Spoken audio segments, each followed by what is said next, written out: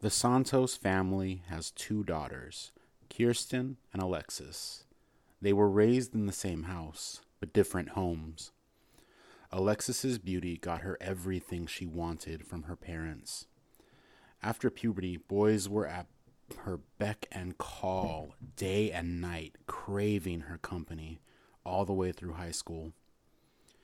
While Kirsten couldn't even keep one man interested, a nose job, a tummy tuck, hundreds of squats a day, backbending sex, and still her messages are all left on red. Alexis gets her pick of men, and she's left unpicked. The hate trickled in slowly before flooding her heart. One night, the girls are at a house party on the beach. Kirsten watches her sister take shot after shot. A boyfriend wanted something serious, but she wanted something fun, so she's getting as drunk as possible.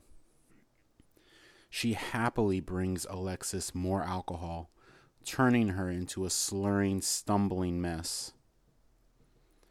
Later that night, she finds her passed out on her back, alone in the sand.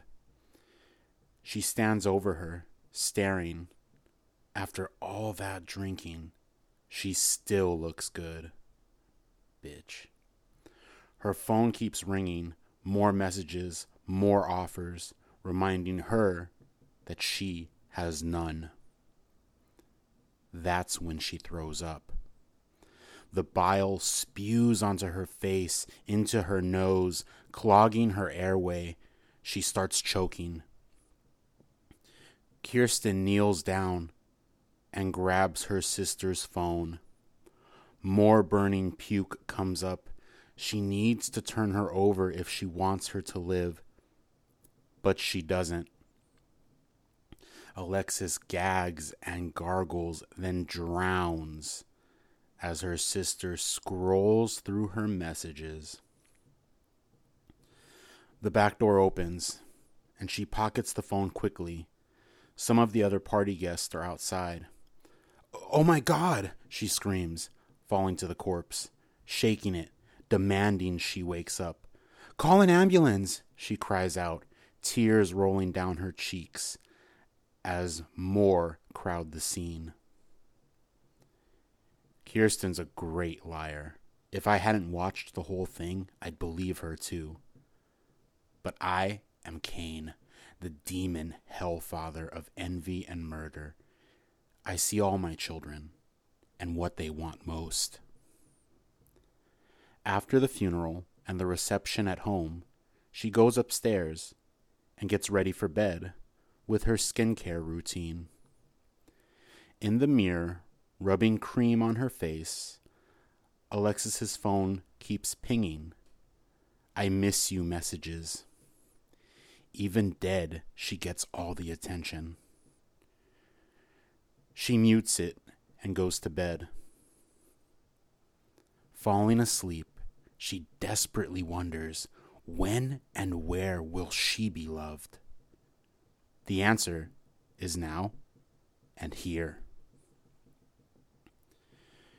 Kirsten wakes up alone on an empty beach, desperately thirsty. At her back is a wild jungle. She doesn't know where this is. Scared of the forest, she wanders down the shore looking for anyone and finds a man unconscious on his back, just carried in by the waves. Kneeling over, she shakes him awake, and she's the most beautiful woman he's ever seen in his life. He asks if she's an angel. She doesn't understand. The last thing he remembers was speeding to work on the 5 freeway, trying to cut off a diesel truck. I don't think I made it. So is this heaven? Kirsten doesn't hear the question. She's distracted, listening to his heart pumping. Her mouth waters. She can't help it. She tells him not to move. "Anything for you," he he replies, before she bites into his neck and gulps down the blood gushing out until he stops moving. Kirsten drops the corpse, not knowing what happened.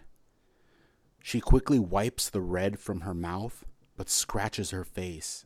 Ow, what the fuck? She looks down at her hands that are red, slippery, claws now. Horrified, she runs off into the trees, where she comes across a little pond. So her huge black eyes can see her reflection. Her mouth is a beak, and her skin is the color of blood and slick, like a squid. I've turned Kirsten into my siren in purgatory, a mermaid on an island between life and death, a sea monster to herself, the most beautiful woman alive to the lost souls of men she drags to hell after drinking their last drops of life.